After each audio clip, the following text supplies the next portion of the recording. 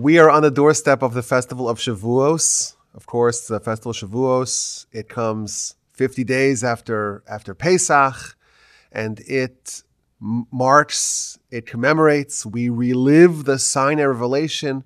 It was only a few weeks after the Exodus. The nation coalesces around the mountain, and they have the most memorable, transformational, noteworthy experience ever experienced by any people, by any nation. Of course, it's important to read the book, not just to watch the movie, because the movie depicts it as if Moshe was on the mountain by himself, accepting the Ten Commandments from God, and that's not what happened. Read the book. The book is very clear that the entire nation witnessed prophecy, something that never happened before, never happened again. No one ever even claimed that this happened any other time. An entire nation was temporarily catapulted, elevated to level of prophecy, and they hear the Almighty, and they hear the Almighty speaking to Moshe. We tap in, we listen to this conversation between the Almighty and Moshe. We become prophets, and we live to tell the tale. This is one of the most incredible events, maybe the most transformational and consequential events in all of human history, and it happened to our people, and we relive it year after year, but really every day. This is what we do. Our nation, we receive the Torah. We started to receive the Torah. We got the Ten Commandments. We got the mitzvos. Moshe went up to heaven for 40 days to get the actual details. The Ten Commandments are a digest, are a concentrated version of all of Torah. Our sages tell us that there are 613 letters in the Ten Commandments because they contain really everything in a very concentrated form. Moshe goes up to heaven for 40 days and 40 nights, doesn't eat, doesn't drink. And he receives the details, and the Almighty gives him the tablets, which are etched by the finger of God. And this he brings down, of course, doesn't really end so well because he comes down, he finds the golden calf and the revelry, and he shatters the tablets, and he goes up a second time, and goes up a third time, and comes back down on Yom Kippur with the second set of tablets. But the initial beginning of the Jewish people's forging of a permanent bond with our Creator was done on Shavuos. We experienced the prophecy. We heard the Ten Commandments, the first two from Hashem directly, and the subsequent 8 via Moshe as well. And this is when it all started. This is where our nation was essentially founded. And every Shavuos, we relive it and re-experience it and re-accept the Torah anew. So to celebrate this and to deepen our appreciation of this festival, we gathered together with the Torch rabbis and podcasters here in the Torch Center, and we're going to discuss it. And like we've done in the past, this is going to be the Torch Roundtable, the Torch Podcasters Roundtable, and we're going to talk about the festival. And we haven't coordinated what we're going to talk about. We haven't made plans.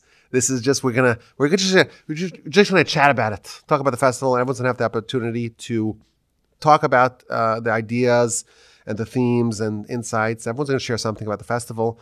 And we have, of course, Rabbi Yaakov Nagel, who is one of the OGs, has been here at Torch for a very long time, since 1998, when I was 12 years old. Rabbi Nagel was in Houston, Texas, orchestrating the transformation of the city and of the state. And he's here with us. We have Rabbi Ari Wolbe's been here since 2005. Rabbi Busto, I think you came in 19? That's right. 2019. And Dan, who's been on the board for, well, I don't remember what that was. What was that, 2015 or something like that? A long time before he resigned from the board, much to our displeasure. But is still part of the team here, still a great fighter for the cause, and of course has a wonderful podcast. He's with us as well. It's great to have all of y'all here.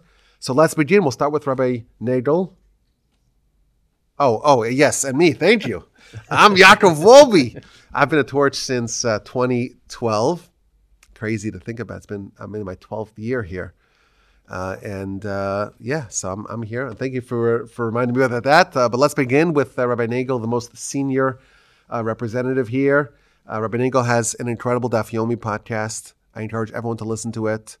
He's also instrumental in the community as the Rav of one of the shuls, gives the Daf Yomi here, involved in all sorts of ways of advancing the cause of the community in ways that people know of and ways that people don't know of. Rabbi Nagel, let's hear what we have to say on Shavuos.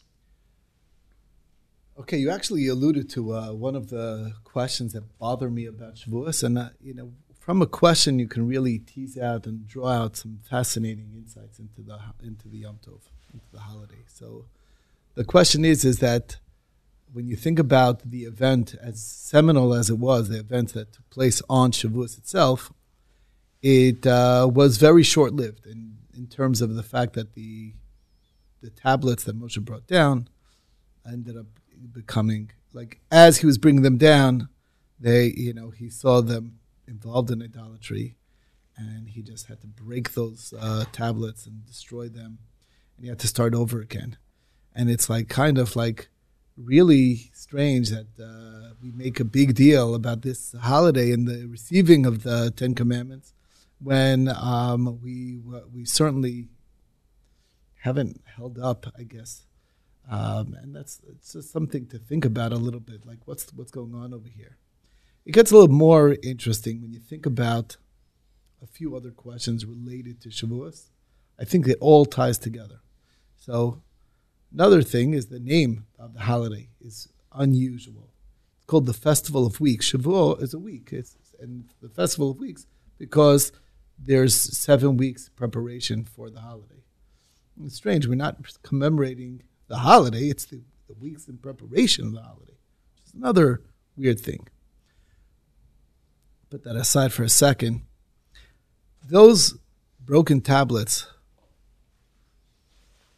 if I was in charge, I would say, okay, let's hide these somewhere. It's kind of embarrassing. Let's put it in Geniza, in those, the Cairo Geniza where they put away old writings and just get it out of sight, out of mind. But no, those were actually placed in an aron. The Shivrei Luchos are placed in the ark, in the Holy Ark. There's a special ark, especially for the broken Luchos. That means there's something very significant about the fact that we had these tablets that were written with the finger of God and were destroyed. And we're keeping that. And what's the message? And the message is, and I think it's a very important message for all of us, and this is, maybe people can elucidate further. But to me, the message is that it's not about the end. It's about the journey. It's about the process of reaching unbelievable heights and falling from those heights and rebuilding again. That's what Shavuos really is all about. It's, yes, we got to such a high level, a level of prophecy, and then we couldn't maintain it, and we fell to a very terrible depth. But the recognition of what Shavuos is really about is recognizing the process till you get to there. It's the process of the ups and downs. It's what life is all about, and that's really what the Torah is for, is to help us navigate the ups and downs in life. And that's what we need to recognize and appreciate. And that's why Shavuos is very crucial to commemorate, even though we weren't able to maintain it, because that itself is really part and parcel of what it's all about. The ups and the downs and the difficulties. It's if you're only going to expect everything to be always on the up and up, you're going to be severely disappointed. And if you let the downs get to you too much without thinking, it's like, you know what, okay, it happens. We can always regroup. We can rebuild. We can start dig from that and build ourselves from that and learn from that. That's what it's really all about. So to me, that's like a very important, central message that's clear from the holiday. So just sharing that with you. A beautiful idea that we have the tablets, the ones that endure the second set of tablets, but we can't forget about all the blunders that we had along the way, because those also contributed towards the ultimate goal. It's like the famous verse that we have in scripture that says that the tzaddik falls down 7 times and then they get up. And that's not incidental to the ultimate result of the tzaddik. Actually, you're the product of all those ups and downs. And even those downs ultimately contribute towards what you're going to become. 7 times, 7 weeks. Maybe that's why it's called Shavuos, the process. So I have a question. That was the idea, that it's recognizing the process. Yeah. What do you call a person who falls 50 times, someone like me? Even bigger tzaddik. Imagine.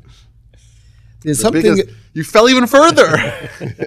There's something I want to add on that to me it's like I don't have an answer. It's just something to think about.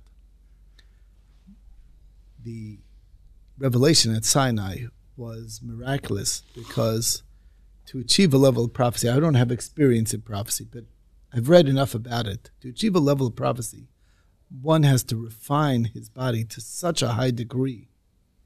And it's nearly impossible for the average Joe to actually refine his body to such a high degree that he's actually able to receive a prophecy.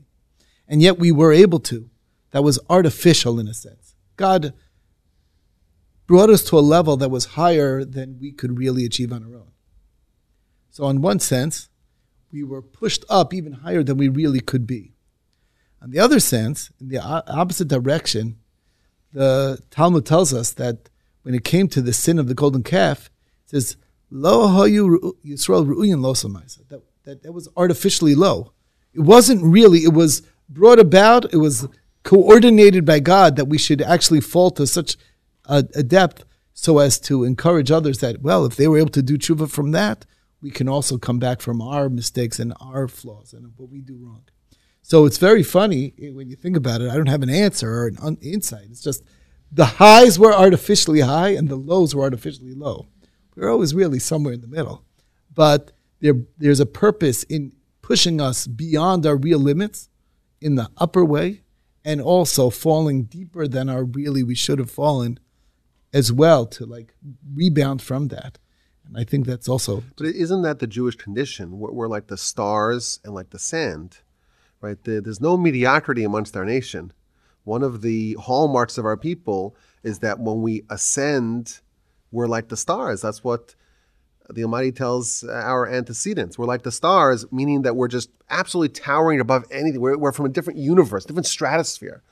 But when we are low, we're trodden over people's feet. I mean, we're below other people's feet, which is the lowest that you could get, and even lower. And that's the polarity that we have. That's almost the condition, like the Ramban says in this Passage Parsha. This Passage Parsha, but it's also featured elsewhere. That the word that's used for counting the Jewish people is naso, count them. And the Ramban brings he brought quotes a medrash that brings two verses that talk about Yisa, which is the same root as Naso. And that's what Joseph told his two cellmates. One, he told him Pharaoh will decapitate you and remove your head. Yisas rosh chamal roshara. And one of them, he will ascend you. He will promote you back to your previous stature. And that's the Jewish people. We're Naso. We're going to be fulfilling this verb. Well, what does this verb mean? Either to me we'll be uplifted, and we'll be ascended to this high level, we'll be like angels, we'll be the nation of God, the kingdom of priests, the holy nation, and we'll have a place of prominence close to the Almighty, or we'll be decapitated. But there's really no room in the middle. There's no gray area, and that's what we are as a nation. We don't have the option of mediocrity and just being run of the mill and just being ignored. We're going to be great, or we'll be absolutely awful and dreadful. Famous or infamous. That's right. So I love this. You're saying that that's what Shavuos is about, is that it's commemorating, or we're focusing on process, change. So that, the Sefer Yetzirah, ancient Kabbalistic text, says that there are three categories of Kedusha. It's all included in three things. Olam, Shana, and Nefesh, which is, Olam means world or place, space, and Shana is time, means year or time, and the Nefesh is the body. Holiness is manifest in one of these three ways. And the Kabbalists further say that the three festivals map out each one of these three, that Pesach corresponds to the Nefesh, corresponds to the body, because it's the Chag HaMatzos, it's the festival that we're feeding the body. That's the main element of the holiday. That's what we're focusing on. Our service is eating, and we're very much engaged in the Nefesh. And then Sukkot, on the other hand, is place. We have this place of holiness that we create and we reside in, and the Shekhinah, the divine presence, is there. And Shavuos corresponds to the holiday of time, and that's where time is manifest. But what is time? Right? Time is the measurement of change. As something develops and changes, that is, as three-dimensional space changes over a limit, that's what the fourth dimension of time is. So that's really what Shavuos is. It's the concept of change and development and process. It's beautiful. Dynamism. Well, great. Thank you so much, Rabbi Nagel. That was fantastic. We've been edified. We've been uplifted as a result of that message. Rabbi Wolbe. So, to all of our listeners, thank you for joining us, and I wish everyone a beautiful Shavuos. Contrary to what many people believe, they say, "Oh, it's a backdoor holiday." I've heard it referred to. It's like it doesn't get much play in the Jewish calendar, and it's quite the opposite. It's the small. It's like the diamonds are so small, but they're so precious. Even though it's just a 1 day in Israel, 2 days here in the diaspora holiday, it's a very, very precious holiday because it signifies our anniversary with the Almighty. And this is our celebration where we undertake again the relationship that we started 3,300 plus years ago. So to me, what's fascinating is that in my process of preparing this year for Shavuos, I found a gem here in the Sefer Toda'ah by Rabbi Eliyahu Kitov, and he brings an actual text of the Ketubah that many congregations have a custom of reading when they take out the Torah on Shavuos, where they read an actual Ketubah between us and the Almighty. Marital contract, just to translate. What? The Ketubah is the contract. Yeah, that's the marriage marital contract. Every groom gives his bride under the chuppah. This is the contract that we have with the Almighty. And, many times we've heard this metaphor of, we're sort of married to God. But the truth is, if you look at the words na'aseh v'nishma, we will do and we will hear and we will listen. It's similar to a husband and wife. Because no man proposes to his wife the marriage and she says, well, I'll marry you if you can tell me what does this entail. Nobody says that. That's not the way it works. We're like, yes, of course, I'm in. Now, what does it entail? We'll find out later what it's going to entail. And the Jewish people were the same thing in that when God said, do you want to be that nation, my chosen nation? They said, na'aseh. Kol asher diber Hashem na'aseh. We're in. What does it entail? We'll find out when it unfolds. And in every relationship, when he gets down on that knee, she doesn't say, well, if there's illness, then I'm not interested. If there's poverty, I'm not interested. If there's this, if there's that, all of the preconditions. There's no such thing. It's we're all in. And the attitude that we have from Na'aseh v'nishma, from that time, where the Jewish people said, we're in, that's the same attitude we need to have now in our holiday of Shavuot. It's not, God forbid, a festival of cheesecake. It's not, dairy. That's not the idea. That's letting go and forgetting what the essence of the holiday is. The holiday is a time where we're celebrating our anniversary with the Almighty, where we said we're committing to this relationship through thick and thin. And we're going to be living in Houston, Texas 3,300 years later, and there are going to be challenges, and there are going to be things that come up, and there are going to be things we didn't sign up for. And that's all part of that relationship. We don't throw out the relationship because there are difficulties. A marriage, hopefully, is not going to be cast aside because there's a change in the economy. There's a change with the financial situation, with the markets, I didn't anticipate this, I'm out. No, it should make the relationship so much stronger. And my blessing to all of us here and all of our listeners is that we utilize this holiday as an opportunity to realize and recognize the connection that we ought to have with the Almighty in our being in this committed relationship, that it elevates us, that we feel uplifted every single day of our lives, and we should be proud to be in this relationship, not to hide it, not to say, I'm going on a business meeting to Vegas, let me hide my yarmulke so nobody knows that I'm Jewish. On the contrary, we have to be proud of it. We wear that ring, right? A girl gets engaged, a young bride, we know they put that ring on their left ring finger, and then they start driving only with that hand because they're so proud. They're showing off. Look, I'm committed. I belong to someone, so to speak. My relationship is committed to this man.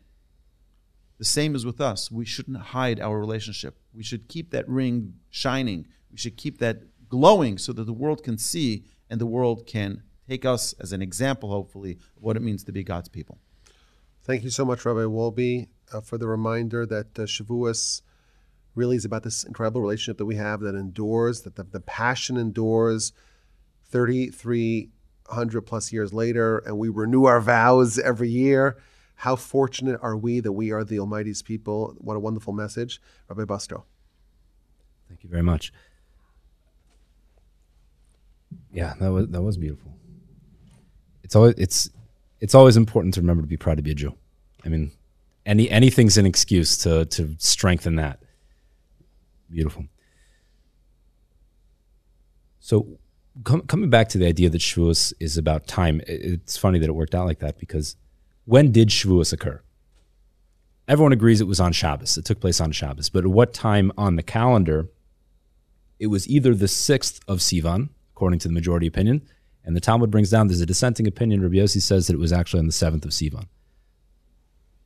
But something very interesting is that it was supposed to be neither of those days, or either on the 5th of Sivan or on the 6th of Sivan, respectively, according to those opinions. What happened was, Hashem, when he told Moshe, tell the Jewish people, prepare for this, get ready for receiving this incredible gift, he told Moshe that they need to prepare for 2 days. They need 2 days of preparation to get ready and become proper vessels for this. And the Talmud tells us in Shabbos, I think Pei Zayin Amud was 87:1, that Moshe, there are 3 times that Moshe on his own decided to make his own decision, to put an enactment forward that wasn't given by God, and God agreed. Those 3 things were: 1, he separated from his wife. As the elevated prophet that he was, he determined that was necessary, and Hashem agreed. He smashed the tablets that we spoke about earlier, and Hashem agreed with that as well. He wasn't told to do that. He did it on his own. The 3rd thing he did on his own was he added an extra day of preparation before the giving of the Torah. And Hashem agreed to that as well, as we see that the Torah was actually given 1 day later. So what's really interesting is the Magen Avram, who is one of the most prominent halachic authorities of the last few hundred years, he quotes from the Kabbalists that this is a hint to the 2nd day Yom Tov that happens in the diaspora. And so at first glance, it seems like because it really should have been on day 1 and it got pushed off and now it's on day 2, but it doesn't really make sense because we don't celebrate the day 1. There's not even a theoretical day 1. And then the day 2 becomes the day 1, and then there's a day 2 of the day 2. That makes sense what I'm saying, right? So how is this a hint to the 2nd day Yom Tov that happens in the diaspora? So the Chassam Sofer says, amazing. He says, first of all, Moshe did this. What was his reasoning? He was concerned that there might have been an expulsion of a seminal emission from a woman from previously when she had been with her husband. And Hashem wasn't concerned about that, but Moshe was. And the reason Hashem wasn't concerned about it is because we have a principle that, let's say, for example, someone who does have a seminal emission, it does render a person impure to a certain degree, not a tremendous degree, but to a certain degree. The law is that he is not so impure that he can't learn Torah or say blessings or pray. He can. He's allowed to do all of these things. And the Talmud says the reason is the words of Torah do not receive impurity. And so because of that, it's allowed. What's strange about that statement is we're not talking about the words of Torah receiving impurity. We're talking about the person, the vessel for the Torah. Of course, I'll give you another example. If someone is impure in a very significant way, he touches a dead animal or one of the other more serious levels of impurity, touches a dead person, and then tries to enter the temple, this is forbidden. It's not because he's going to infect the temple with impurity. The temple does not become impure that then we now have to fix everything. He didn't affect anything. The problem is him. He is an improper vessel. He is distorted, and he can't be in this place of sanctity when he's in that state. And so the issue of a person being impure is not it's not a problem to learn Torah because words of Torah don't receive impurity. It's not about the Torah. It's about him. He's the vessel. So the answer is like this. When the Torah was given, Moshe was concerned. Hashem wasn't concerned because the vessel, what is the vessel for the Torah? What's the Torah for? it is not for the body. It's not meant for our lives here in this worldly world. It's meant for chaye olam haba, life, eternal life in the world to come. It empowers the soul. It feeds the neshama directly. It's what the neshama eats, so to speak. It is Torah. And so therefore, there's no concern that there's going to be something wrong with the body, because the Torah has nothing to do with the body. It bypasses it completely and interacts with the true recipient, which is the neshama. So Hashem's not concerned, whatever. Give the people the Torah, it goes directly to them. But Moshe was concerned about the body, because in order to fully engage in the Torah with your soul, that requires a high level of sincerity. That means learning Torah lishma, for its own sake. I'm engaging with this Torah with my soul, with no ulterior motives, with no, maybe I'll get rich from it, maybe people will respect me more. If I can do it purely for the best intentions, then it interacts directly with my soul and bypasses the body. The problem is we're not all there. Sometimes we lower ourselves. Sometimes we're not feeling it. And sometimes we degrade ourselves to a point that we're incapable of engaging on that level. And at that point, it seems like maybe it's disingenuous to learn Torah, because if I'm not doing it with the utmost sincerity, what's the point? But our sages instruct us that even if it's for ulterior motives, in any situation, just jump in. Person, engage yourself. It doesn't say learn. It says engage yourself. Just do it.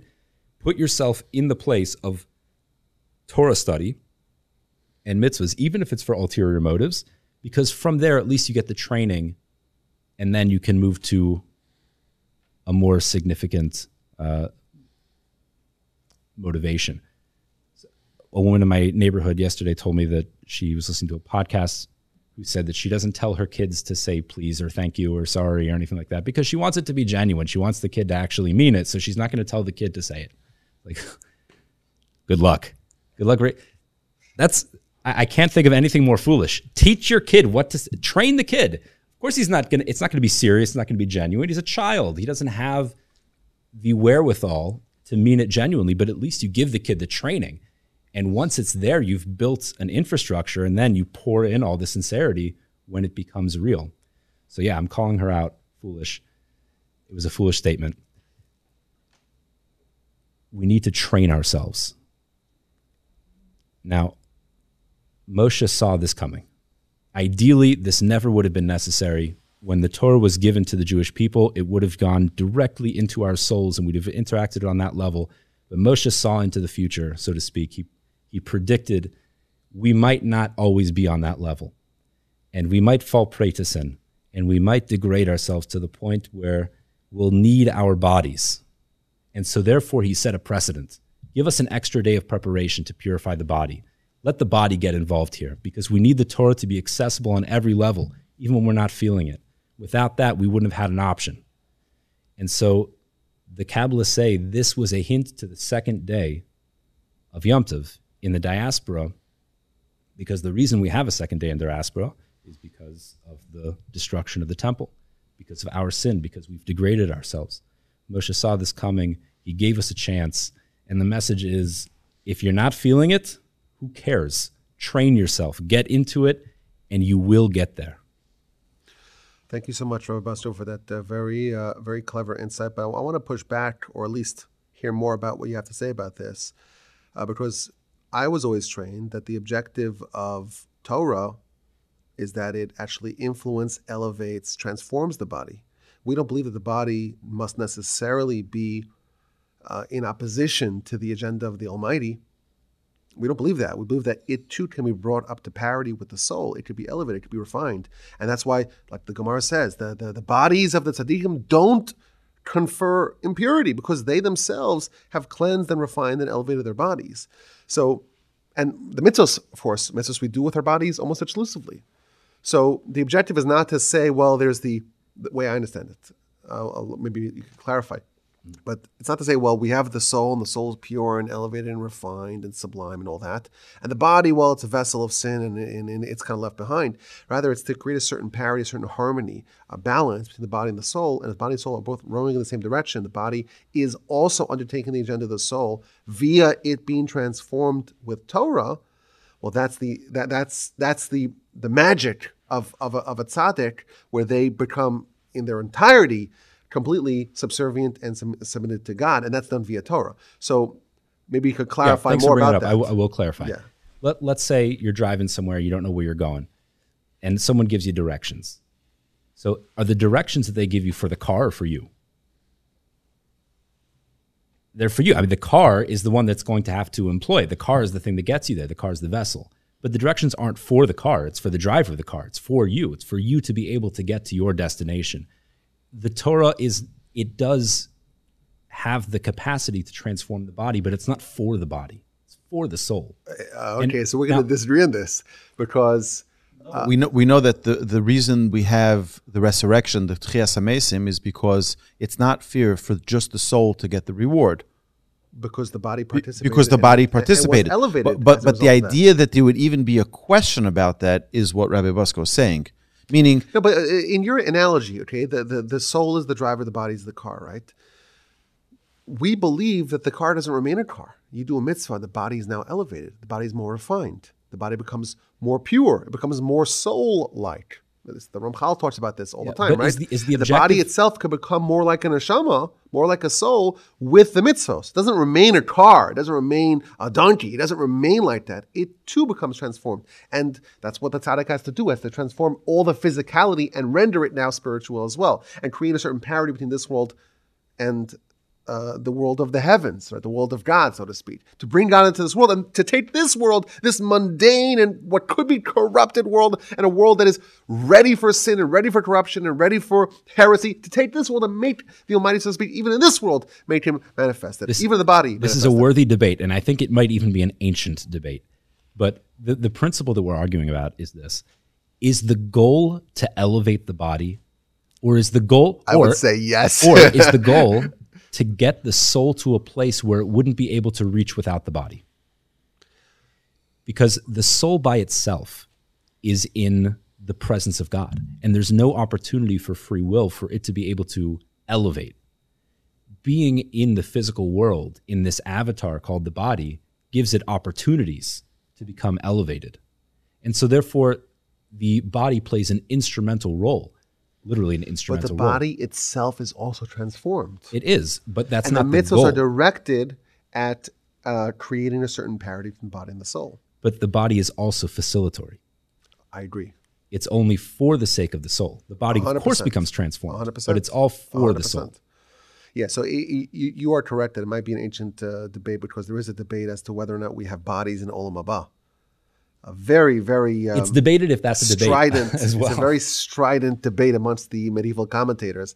Do you have a body in Olam Haba? The Gemara seems to imply, the Gemara that Rabbi Wolbe referenced, that resurrection is the merging of the body and the soul once again. So the body is participatory in Olam Haba.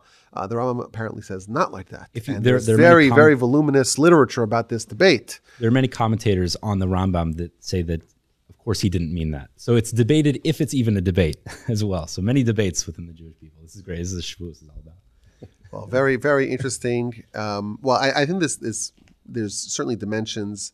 Well, we believe that ultimately our identity is the soul, and that's the objective. And the soul's here for a temporary time, and the soul outlasts the body, and the body is always changing. Dan has a great insight. Dan, you remember your insight? Do you remember about the body always changing? Oh, yes. Dan had brilliant genius, because every 7 years, all the soul cells in your body are regenerated, and you're a new body. Go ahead, say your idea. I quoted you in the podcast. I just sort of like synced up when you were talking about the laws of Shemitah and the 7 years. Yeah, cycle. Your money, your debts are annulled every 7 years, because there's not a single cell that you have that's the same cell that gave the loan 7 years prior. So every 7 years, it's a complete refresh of the body. But the body is very dynamic, and the soul has a certain degree of static nature to it, because that's who you actually are. And that preceded the body and it will outlive the body. And so, yeah, certainly that's true. But we see many, many, many sources of the effect of the objective, or certainly an element of our mitzvos and our life here is oriented and directed at the body and elevating the body, and the body and soul should both be working in tandem towards achieving the objective of the soul. And the point of what I was saying, and to tie it back to that analogy with the car, is instead of giving, what if you're not interested in getting to the destination, right? Well, let's say you're incapacitated. At least plug the coordinates into the GPS. Maybe the Tesla will drive you there itself. And then you get there, right? That's the idea of engage the body in Torah. It'll bring you there eventually, even if you're not as engaged. I'm okay with that. To be continued. Maybe next time we'll debate it out. Thank you so much, Rabbi Buster. That was wonderful. Dan? Wow, it's humbling to be sitting here at the table with all these amazing rabbis at scholarship, and then we get to me. So I'm just going to share with you what I've been contemplating and thinking about. This year I did have enough foresight to realize that I wanted to prepare this year for Shavuos. I wanted to, especially sitting around with these rabbis, like I would love to be in a position to really get more Torah like they have. So I started reviewing my year a few weeks prior to Pesach, and just looking at the challenges I had the prior year, what I could learn from that. And so I would sort of know what to focus on as I led into Shavuos and through the year. And as I was reviewing my challenges, first, one of the things that came up, of course, was things that I discussed with Rabbi Ari Wolbe in an unplanned podcast. I just asked him for a little, normal Rabbi Ari therapy session before we did a podcast, and I hit the record button, and I'm thankful I did because I got the most positive feedback from that podcast. But he explained, I was talking about the struggles of learning Torah and the challenges with it. And he pointed out what now is clearly obvious, is that that's the idea. It's like you don't go to the gym and say, I don't want to struggle. Like that's the whole idea, is that you want to struggle with it. So I told myself this year, I was like, thank God I struggled. Hopefully next year I look back and say I struggled once again. So I took those challenges, set them off to the side, and I started looking at all the other challenges I had had that previous year. And what I learned was quite horrifying. What I realized is that I didn't have any challenges. There were no challenges. They were all fabrications. They were all created in my mind because of arrogance. You remove the arrogance, there's no problems there. Which that was horrifying, because this whole idea of having humility, which is the essential ingredient to receive Torah, to empty out that arrogance so there's a vessel to receive Torah, was very disheartening to see. Like I had not made any progress in this area. It's something 2 years prior I had set out to do. I knew I had an issue with this. The reason I knew I had an issue with this, I'll tell you the story, is that I had called and left a message for Rabbi Jacobian to discuss an idea about doing a podcast. And I had found out something that day. So when he called me back, I was excited to tell him this. What I had found out is that what we already had known is that before I moved to this community, I had learned that my great-grandmother was not Jewish. She was adopted. And there's this big question mark, am I Jewish? Am I not Jewish? We didn't know what to do with it, but I had found out that day that it was my mother's great-great-grandmother. It was an adoption that took place in the 1850s. So the concern, this is many years before, these ideas of Jewish denominations, Reformed Judaism came imported to the United States. The idea of, where people started coming up with their own ideas for conversion, so there was not a concern there. So I was very excited. I told Rabbi Jacobian, this is great. I don't think there's not an issue here. And he said to me, Dan, I've always known with 100% certainty that you're Jewish. And that's why I said you could go ahead and count as a minion. And I said, so how in the world would you possibly know that without this very important intel I just shared with you? And he said to me, the reason I knew you were Jewish with absolute certainty is because every time I asked you to do something, you argued with me. And as I was about to start arguing with him about how I never argue with him, I stopped myself. And for those listening, it's like, what does that mean? I think the idea here is that Jews have much stronger Yetzer Hara to create a counterbalance weight with the stature of the neshamas that we come from in order to keep things equal.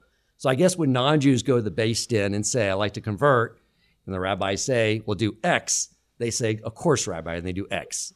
You get a Jew and Dan Coleman, and the rabbis say, do X. Like, I don't know if I really agree with that. Maybe I should do Y. So I understood where he was coming from. But I really started thinking about then Rabbi Jacobi and something that he had said. I really started contemplating this idea. So during this process, I'd always meet with him to sort of go over the halakha I learned and, just sort of have him test and see where I was holding and provide me some guidance. And one time early on, he said, Dan, let's step back. I want you to tell me, why do we do this particular mitzvah? And I stopped for a second, got my thoughts together, and I gave this amazing, well thought out expose on why we do this mitzvah. And when I was done, I knew I was going to look up and I was going to see Rabbi Jacobian grinning ear to ear and say, Dan, that was beautiful. You are such a tzaddik. You're amazing. But what I looked up and saw was a man who had a look of just irritation in his face. And he slaps his hand on the table and says, no, we do that mitzvah because Hashem said so. And you would think that would happen one time. I think that happened 5 or 6 times. And I was really contemplating like the beauty of what he was saying. And in the depth of that statement is the solution to what I was looking for. Because I'd always been contemplating like the psychological construct of the mind and how to build in humility in all these things. And what he was saying was just so pure, and it actually is the solution to achieving humility. So I shared this idea at my Pesach table that first night, and I told them about, like, we had this Torah before Mount Sinai. It was, like Rabbi Busko referenced, we have this Sefer Yetzirah that Av put together. And we know that Shem had a yeshiva. What was it they were learning? It was these ideas like with Sefer Yetzirah where you can extend your consciousness, to different levels, like in this other world, and you can manipulate the Hebrew letters. And then, like the sages would use this technology to create calves before Shabbos. And I was sort of talking about how, Avraham knew all the mitzvos because he was at such a lofty level, he knew that it made sense to wave a lulav, at a certain time of the year. But then I said, let's look at the Torah we got post Mount Sinai.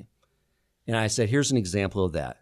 My wife, Elisheva, spent the last week scrubbing out the pantry and the fridge, getting rid of all the crumbs, and then getting rid of all the chametz, and then, supervising me koshering the kitchen, and then, getting food, kosher food, cooking, and all this stuff that on the outside looks like very mundane. It's not as cool sounding as elevating your consciousness to the world of another realm and creating a calf.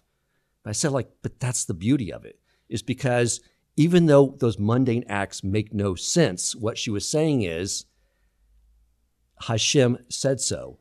I am fulfilling his will. I have limited intellect compared to my creator. When we do these mitzvot, or even studying Torah, and we don't understand why we're doing it, that's the beauty. We're removing that intellect that doesn't understand our arrogance and just fulfilling the Almighty's will. And that is the beauty of what he gave us, is the ability through those actions to humble ourselves. And the more we do that, the more we humble ourselves. Even just learning Torah. Sometimes you're learning Torah. It doesn't, why am I learning this? I was just studying in Mishnah Berurah about the halakha around, if it's Shabbos, I'm super thirsty. One of you fine gentlemen invite me over for your home for Shabbos, or someone else, and I get served a glass of muddy water with worms all floating through it. Right? And I was studying, I don't think this is ever going to happen. But I was thinking to myself, Rabbi Jacobian's words, why am I learning this? Because Hashem said so. So I think that is the beauty of what the Almighty gave us. That's what the Jews were thinking of when they stood at Mount Sinai and they said, we will do and we will hear. It's simply that subservience. And one more quick idea I want to share to put a punctuation mark on, and you guys can cut this out if I'm going too long, taking up too much shelf space. But some things that Rabbi Ari said through an experience I had as he was talking just now about being proud. He talked about our last podcast, being proud to be a Jew. And he talked in the past about, why the other nations, sort of resent us at times, and about how, there was anti-Semitism that came into the world when we received the Torah. And here's this experience. So I hired a gentleman recently back late last year, awesome guy. And I first went out to go travel with him in his local area in Arizona. And I explained to him, I was like, look, I keep kosher, so I can't eat at these restaurants with you. So, I explained the whole deal. So we go out and we do our travels together. And that night he says, well, what are you doing for dinner? I was like, I got some, tuna fish wraps planned in the hotel room. He's like, no, I insist. Let me take you out to a kosher restaurant. It's like, I don't want to put you out. They're like 25 minutes, drive from here. We went to a kosher restaurant. He was asking all types of questions. Why did you do this? Why did you do that? I explained everything to him. 2 weeks ago, we go out and travel again. And we're in LA. And we're with another advisor. And he explains to the other advisor, Dan won't be eating with us because he's not a Jack Jew. And the other guy said, oh, okay. And I was like, what do you mean, okay? What does that mean? I was like, I work out. I'm sort of Jack Jew. And he's like, no. You never heard the word Jack Mormon? Have your rabbis heard this term? No. Oh. Okay. It's like non-practicing? A Jack Mormon is what Mormons call a Mormon who's not following their laws. So he was explaining this term that Dan's not a Jack Jew. He does what he's supposed to do. And the other guy said, I really admire that. But here's what I realized in the conversation is that as they were sort of catching up with each other, the gentleman used a few words of profanity. And he turned to me and he said, I am so sorry. Please forgive me. And I'm thinking what? Why are you apologizing to me? And then I realized oh, he's looking at me with a yarmulke, keeping kosher. I now represent something pretty big. And as he was apologizing, he said, no, I need to step up my game. I'm thinking to myself, I got to step up my game because the rest of the world's looking at me now, expecting something much greater. But here's another really cool thing that happened right after that. We were driving to the next appointment, and my friend says to me, Dan, I really love going to that kosher restaurant. So I realized I have a really good friend of mine who's Jewish. He has a Jewish deli, and I really wanted to go eat at it. So I went to this restaurant, I ordered the food, and I realized this isn't right. So he calls his friend up and says, hey, I'm at your restaurant. Are you here? And the guy's like, yeah. He's like, come out. We got to talk. He said, his friend comes out and he says, I don't understand. This is a Jewish deli, right? And the guy says, yeah. He's like, well, you got dairy and meat here. You can't do that. This isn't kosher. And the guy's like, I know I don't do that. He's like, is this meat even kosher? The cow has to be killed in a very certain way and be inspected. And his friend's explains no, look, man, I don't do all that. He's like, well, if you're not keeping kosher, why do you have Jewish deli out front? And he was telling me, I was just so frustrated. I don't know why. It just really bothered me. He goes, did I do the wrong thing? I said, do you love your Jewish friend? He's like, yeah, I love the guy. I was like, you did absolutely the right thing. And it's just this whole idea, guys. It's the other nations, they know inside, deep inside in their soul, the world's going to be such an amazing place when we, the Jewish people, keep the Torah. And so the idea I'm sort of going to wrap this up with is that as we get to Shavuos, it's not only Hashem, it's the whole world is pleading with us to say, I will do and I will hear. Thank you so much, Dan. That was absolutely epic. And I think Rabbi Jacobin would say about your friend that he's probably not Jewish, right? No, he's not. He accepts everything as is told. I want to just add one more thing to what you said, because you spoke about the Torah before Sinai, and the Sefer Yetzirah, and this mystical book about combining the letters that God used to create the world, and Abraham wrote that. It's important for us to acknowledge the following point. Abraham himself, he didn't subsist with that Torah alone. It wasn't just in the stars. Abraham is one of the few people that are called a Eved Hashem, a servant of Hashem. Abraham's whole life was subservience to Hashem as well. And all of his tests were a display of his complete fidelity to God and subservience to God. And when God said stuff that he disagreed with, he accepted. And God told him to do things that he didn't agree with, and he just did them. And God told him to violate his own innate kindness, and he violated it. So I'm not contesting your point. I'm acknowledging your point, but certainly when it comes to Abraham, Isaac, and Jacob, these were absolute titans, pillars of the world, and they were certainly subservient to God in a way that we could possibly even aspire to be. But the idea, though, is the way I sort of see it is that they were able, especially Abraham, to achieve such a tremendous amount of humility in order to make that connection, in order to fill the Almighty's will, in order to achieve that prophecy. It seems like because of their merit, now we have sort of the technology of Torah that we can achieve that level of humility just by fulfilling each mitzvah. And in general, everything that we have is thanks to Abraham, Isaac, and Jacob. When we start our prayer, we say, God of Abraham, Isaac, and Jacob, that's our claim. We could come before God only because of that. We are very much indebted to them. Serious name dropping. Yes. Yes. I call it the... Do you know who I am?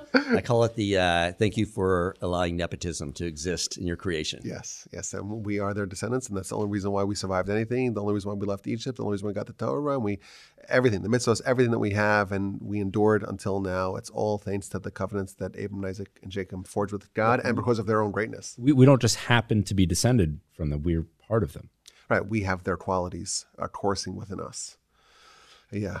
Okay. So probably no one's listening anymore because I always do at the end. So whatever. I'll talk to y'all. If there's still by any chance there's still someone listening, maybe okay, good. So I want to talk a little bit about what the Gemara says about this festival. The Gemara talks about this festival in a very unique way, maybe apropos to what we spoke about earlier. The Gemara says that there's a discussion, how much on festivals and Shabbos are we supposed to celebrate as a body and how much as a soul? And the Gemara says a very interesting statement about Shavuos, Atzeres, as it's called in the Gemara. Everyone agrees that on the festival of Shavuos, you also have to engage the body. The body is also part of this celebration. Maybe other days not, but certainly on Shavuos, yes. There's something about our physicality that we celebrate. The Gemara gives a story about this. The Gemara says about Rabbi Yosef, was one of the sages of the Talmud. He would make an incredible feast on Shavuos, and he would take a fattened calf, and he would say, what a great day this is. If not for this day, I would be nothing. There's a lot of people named Yossi in the shuk, in the marketplace. You go to the marketplace, it's full of average Joes. But on this day, we got the Torah, and we got the capacity to study the Almighty's Torah. And on this day, we're able to be elevated.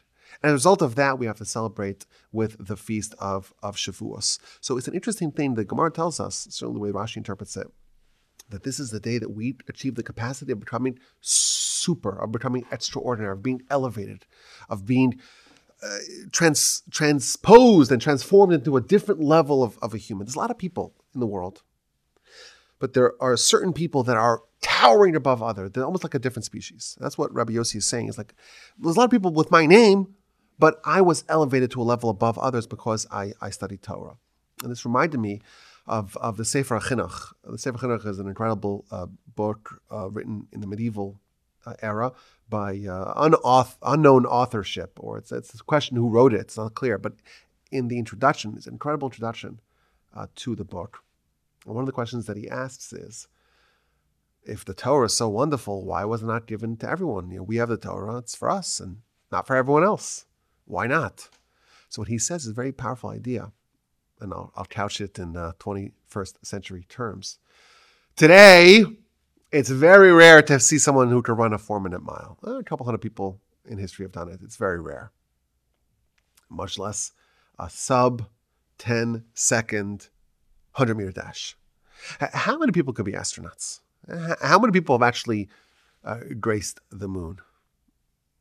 Not getting into the discussion of whether or not it actually happened, but how many astronauts are there? Like, how many Navy SEALs are there? Like, there are certain elites. The 1% of 1% of humanity in every field.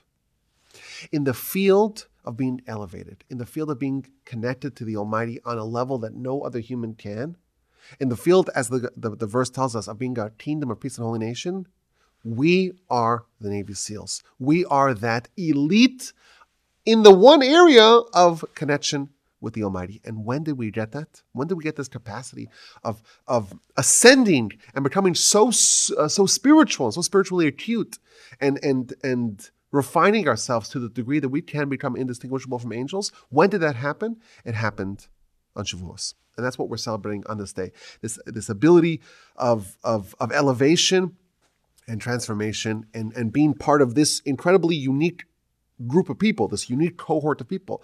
Of course, we know the Midrash tells us that the Almighty offered the Torah to everyone. He went to the Ishmaelites and Esav and the Romans and the Persians. Everyone had the opportunity, and they all passed. And we accepted, and that gave us this portal to greatness that we have via the Torah. Now, I saw another idea along these lines, courtesy of the great Rabbi Shlomo Arieli, who was the famous Talmudic lecturer by Usher Arieli's brother. And he has a book that I purchased, and I got it last week, and I was perusing it. And it's on the festivals, and he has a nice piece on Shavuos, and he speaks about this Gemara, and he says something very interesting that I think it's worthy to share. Torah is a pursuit. It's our national pastime. It's what makes us Jewish. There's a famous line, I think it's from Saadia Gaon, that says that our nation is differentiated only by the fact that we have the Torah. That's our pastime. That's our obsession. That's who we are. That's what we represent. But there are other pursuits as well. People are into mathematics or history or whatever pursuit that they may have. There are other pursuits, and there's Torah. But Torah is qualitatively different in that Torah transforms the person. You think about a person, they have knowledge, right? You are you, and you have knowledge. And that knowledge is appendage to you, so to speak, but you remain the same. And that's why you have someone who's an ethicist who's not very ethical in their behavior, because there's the field of study, and then there's who you are, and those are separate. You could be a very ethical person, but that's a separate discussion. It's a separate pursuit to actually become an ethical person. Torah is different. When you immerse yourself in the Almighty's Torah, necessarily you're going to be elevated. And that's what Rashi even says on Rabbi Yossi. He says that this is the day that changed everything because we got the Almighty's Torah. And part of that is that we were elevated to a higher level. And an example of that is what we spoke about earlier. The broken, Rabbi Nagel mentioned the broken tablets, the shards of the tablets.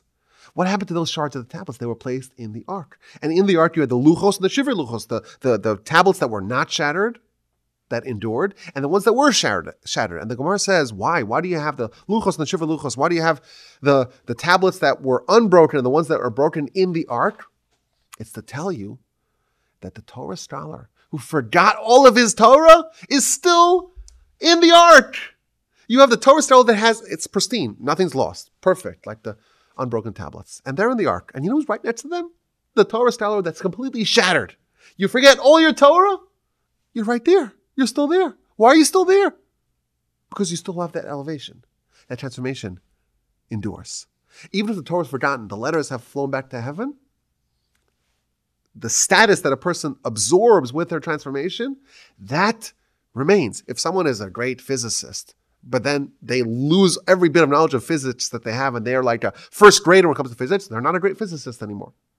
Because again, the knowledge is separate from the person. With Torah, a person's refined and elevated to such a degree, they could forget everything, and they could still be right there alongside the other Torah scholar. They're both in the ark, and they're completely indistinguishable. Our sages tell us that the fools, they stand up when the Torah scroll comes in, but when a Torah sage comes in, they don't. The Gemara tells the great sages compare themselves to veritable Torah scrolls. And this maybe is relevant to our discussion that we had, Rabbi Busto and I, that a person gets completely changed, body and soul together. And what's amazing about this is that who was Rabbi Yossi, the author of this statement? Who was he? He was one of the great sages of the Talmud. But he had a little bit of a tragic story in his life. He became blind, and he forgot all of his Torah. So if you just measured him the way he is right now, the knowledge that he has, he doesn't have knowledge that would be sufficient to be considered a Torah sage. But nevertheless, he was transformed, he was elevated. And that's why he's the one to tell us this idea. He's the one to celebrate the transformation that we have, or the great gift that we have on Shavuos, that we have the ability to have a study, a pursuit that's completely transformational to a person. And Rabbi Yossi is still one of the great sages because he had the Torah, and that remains forever. That sticks around. So I think it's just a nice thing to appreciate, that we have the capacity to connect to the Almighty in a way that no one else has. This is how we love God. This is how we fear God. This is how we interface with God. He gave us his Torah. And the holiness that's found in the Torah is the holiness of God. And that's how we could have a relationship with the Almighty via his Torah. And that's what we're celebrating. On this day, the Almighty tells us, I'm going to give you what you need to be the kingdom of priests and holiness, to be that elite, those Navy SEALs of humanity. This is what we got. And we still have it. And the holiness of the Torah has not been diminished. And the letters of the Torah are the same letters that the Almighty used to create the world, the same letters that the Ramban tells us are the names of God. We still have the Torah in its complete, pristine holiness. What a privilege that we have to be part of this great nation and to be able to immerse ourselves in the Almighty's holy Torah. And this, of course, we're going to revisit on Shavuos, and hopefully we will be endowed with the blessing of Torah and to have an incredible, uplifting year in all of our pursuits of greatness and growth, and of course, in our pursuit of Torah. Wonderful. Well, thank you. Thank you all for joining us here at the Torch Center. Rabbis, respectively, Rabbi Nagel, Rabbi Wolbe, Rabbi Busto, Dan. Who didn't we give you smicha last time? No, God help us, no. This was wonderful. You could reach out to any one of us on our respective emails. Rabbi Nagel at gmail.com, is that right? A. Wolbe at torchweb.org. Rabbi Busto has like 7 different email addresses. Yeah, you just pick one of them. Any one of them. The average rabbi. At torchweb.org? Web.org.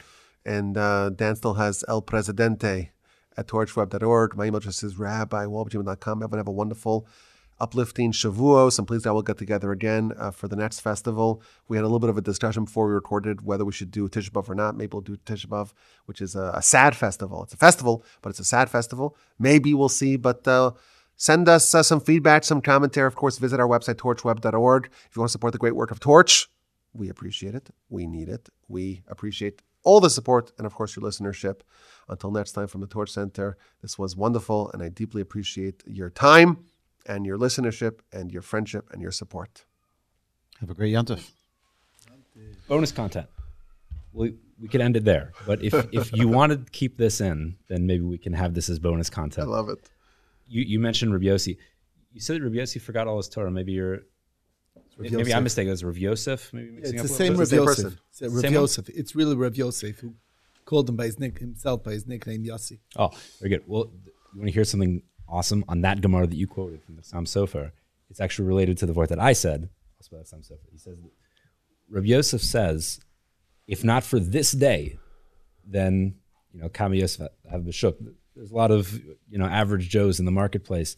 So the thing is, he was blind, right? When you're blind, you can't read the Torah. Now, there's a requirement that if you're going to be studying the Torah and disseminating it in public, you have to be able to read the words from the text with your eyes in order to say it out loud. So he wasn't able to do that. So instead, he used the Aramaic translation, the Targum. Now, it's brought down that Targum, that translation that we have, with the destruction of the temple and with the lowering of the Jewish people, that translation became semi-infused with holiness as sort of a semi-status of the Torah itself. And that only happened as a result of the breaking of the tablets and the destruction of the temple and the sin and having to relegate ourselves to a lower level of Torah. And all of that, the fact that the Torah is still accessible, the fact that it is able to downgrade together with us and remain accessible is all as a result of the fact that Moshe had pushed off an extra day to give us that extra day of preparation and clarity. So Rav Yosef was saying, if not for the fact that Shavuos is this day as opposed to yesterday, wow, then I would be irrelevant because I wouldn't be able to continue studying Torah. That's beautiful. And it's because and it fits also with what Rabbi Nagel said, that the failures are actually to our benefit. The broken tablets and the fact that it didn't quite work out as planned, that too is infused with holiness. And that's what we're celebrating. That's what Rabbi Yossi is celebrating. But all of us with our, the broken shards of our life, so to speak, that too is something that we can note and acknowledge and celebrate on Shavuos. Well, the bonus content. I love it. I love it. All right. Okay. Oh, signing off. Goodbye.